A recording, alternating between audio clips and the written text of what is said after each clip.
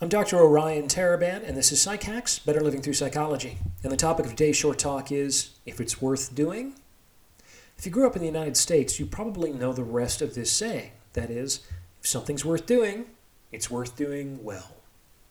And absolutely, there is some truth to that. It is generally a positive force to strive after perfection. And there are certainly things that absolutely shouldn't even be approached if you're not willing to do them with a high degree of competence.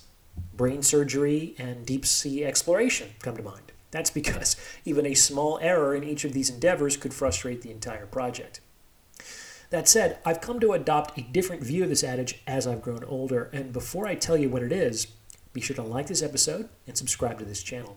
It takes less than a second, costs you nothing, and it's a great way to demonstrate your own commitment to excellence. So, do the thing.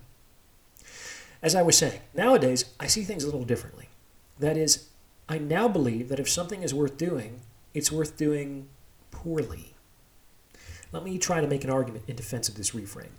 Sometimes people are prevented from taking positive or constructive action because of their own perfectionistic tendencies. And these inactions and hesitations, over time, can have a substantially deleterious impact on people's lives and well-being. Let's take a concrete example. I think we can all agree that exercising and being physically fit is something worth doing. Well, if that's true, then it's worth doing badly. That is, it's worth doing even if you're not going to get shredded and end up with six-pack abs. It's worth doing even if you're not going to break any records in speed or strength or distance. And even exercising once a week, which isn't all that good, is probably better than not exercising at all.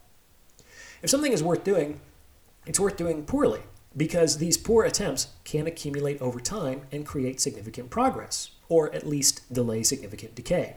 A lot of the difficulties that people encounter in their lives are directly attributable to their tendency to discount small improvements. One push-up won't make you strong. Dieting for 1 week won't make you thin. Working for 1 month won't make you rich. Because there is no immediate positive reinforcement for their efforts, people tend to minimize and discount these constructive actions. And I think that's ultimately to their detriment. By the same token, because there is no immediate negative punishment for their inaction, people tend to minimize and discount their non-constructive evasions. And what happens? You put two and two together, and the bad tends to accumulate while the good goes neglected. This is why I believe that if something is worth doing, do it sloppily. Do it infrequently. Do it imperfectly. Do it poorly, but do it anyway. Why? Because it's worth doing. In many cases, a little of a good thing is preferable to none of a better. And I believe this principle holds true at all levels of analysis, from individual health all the way to the fate of humanity. What do you think? Let me know your thoughts in the comments section, and thank you for listening.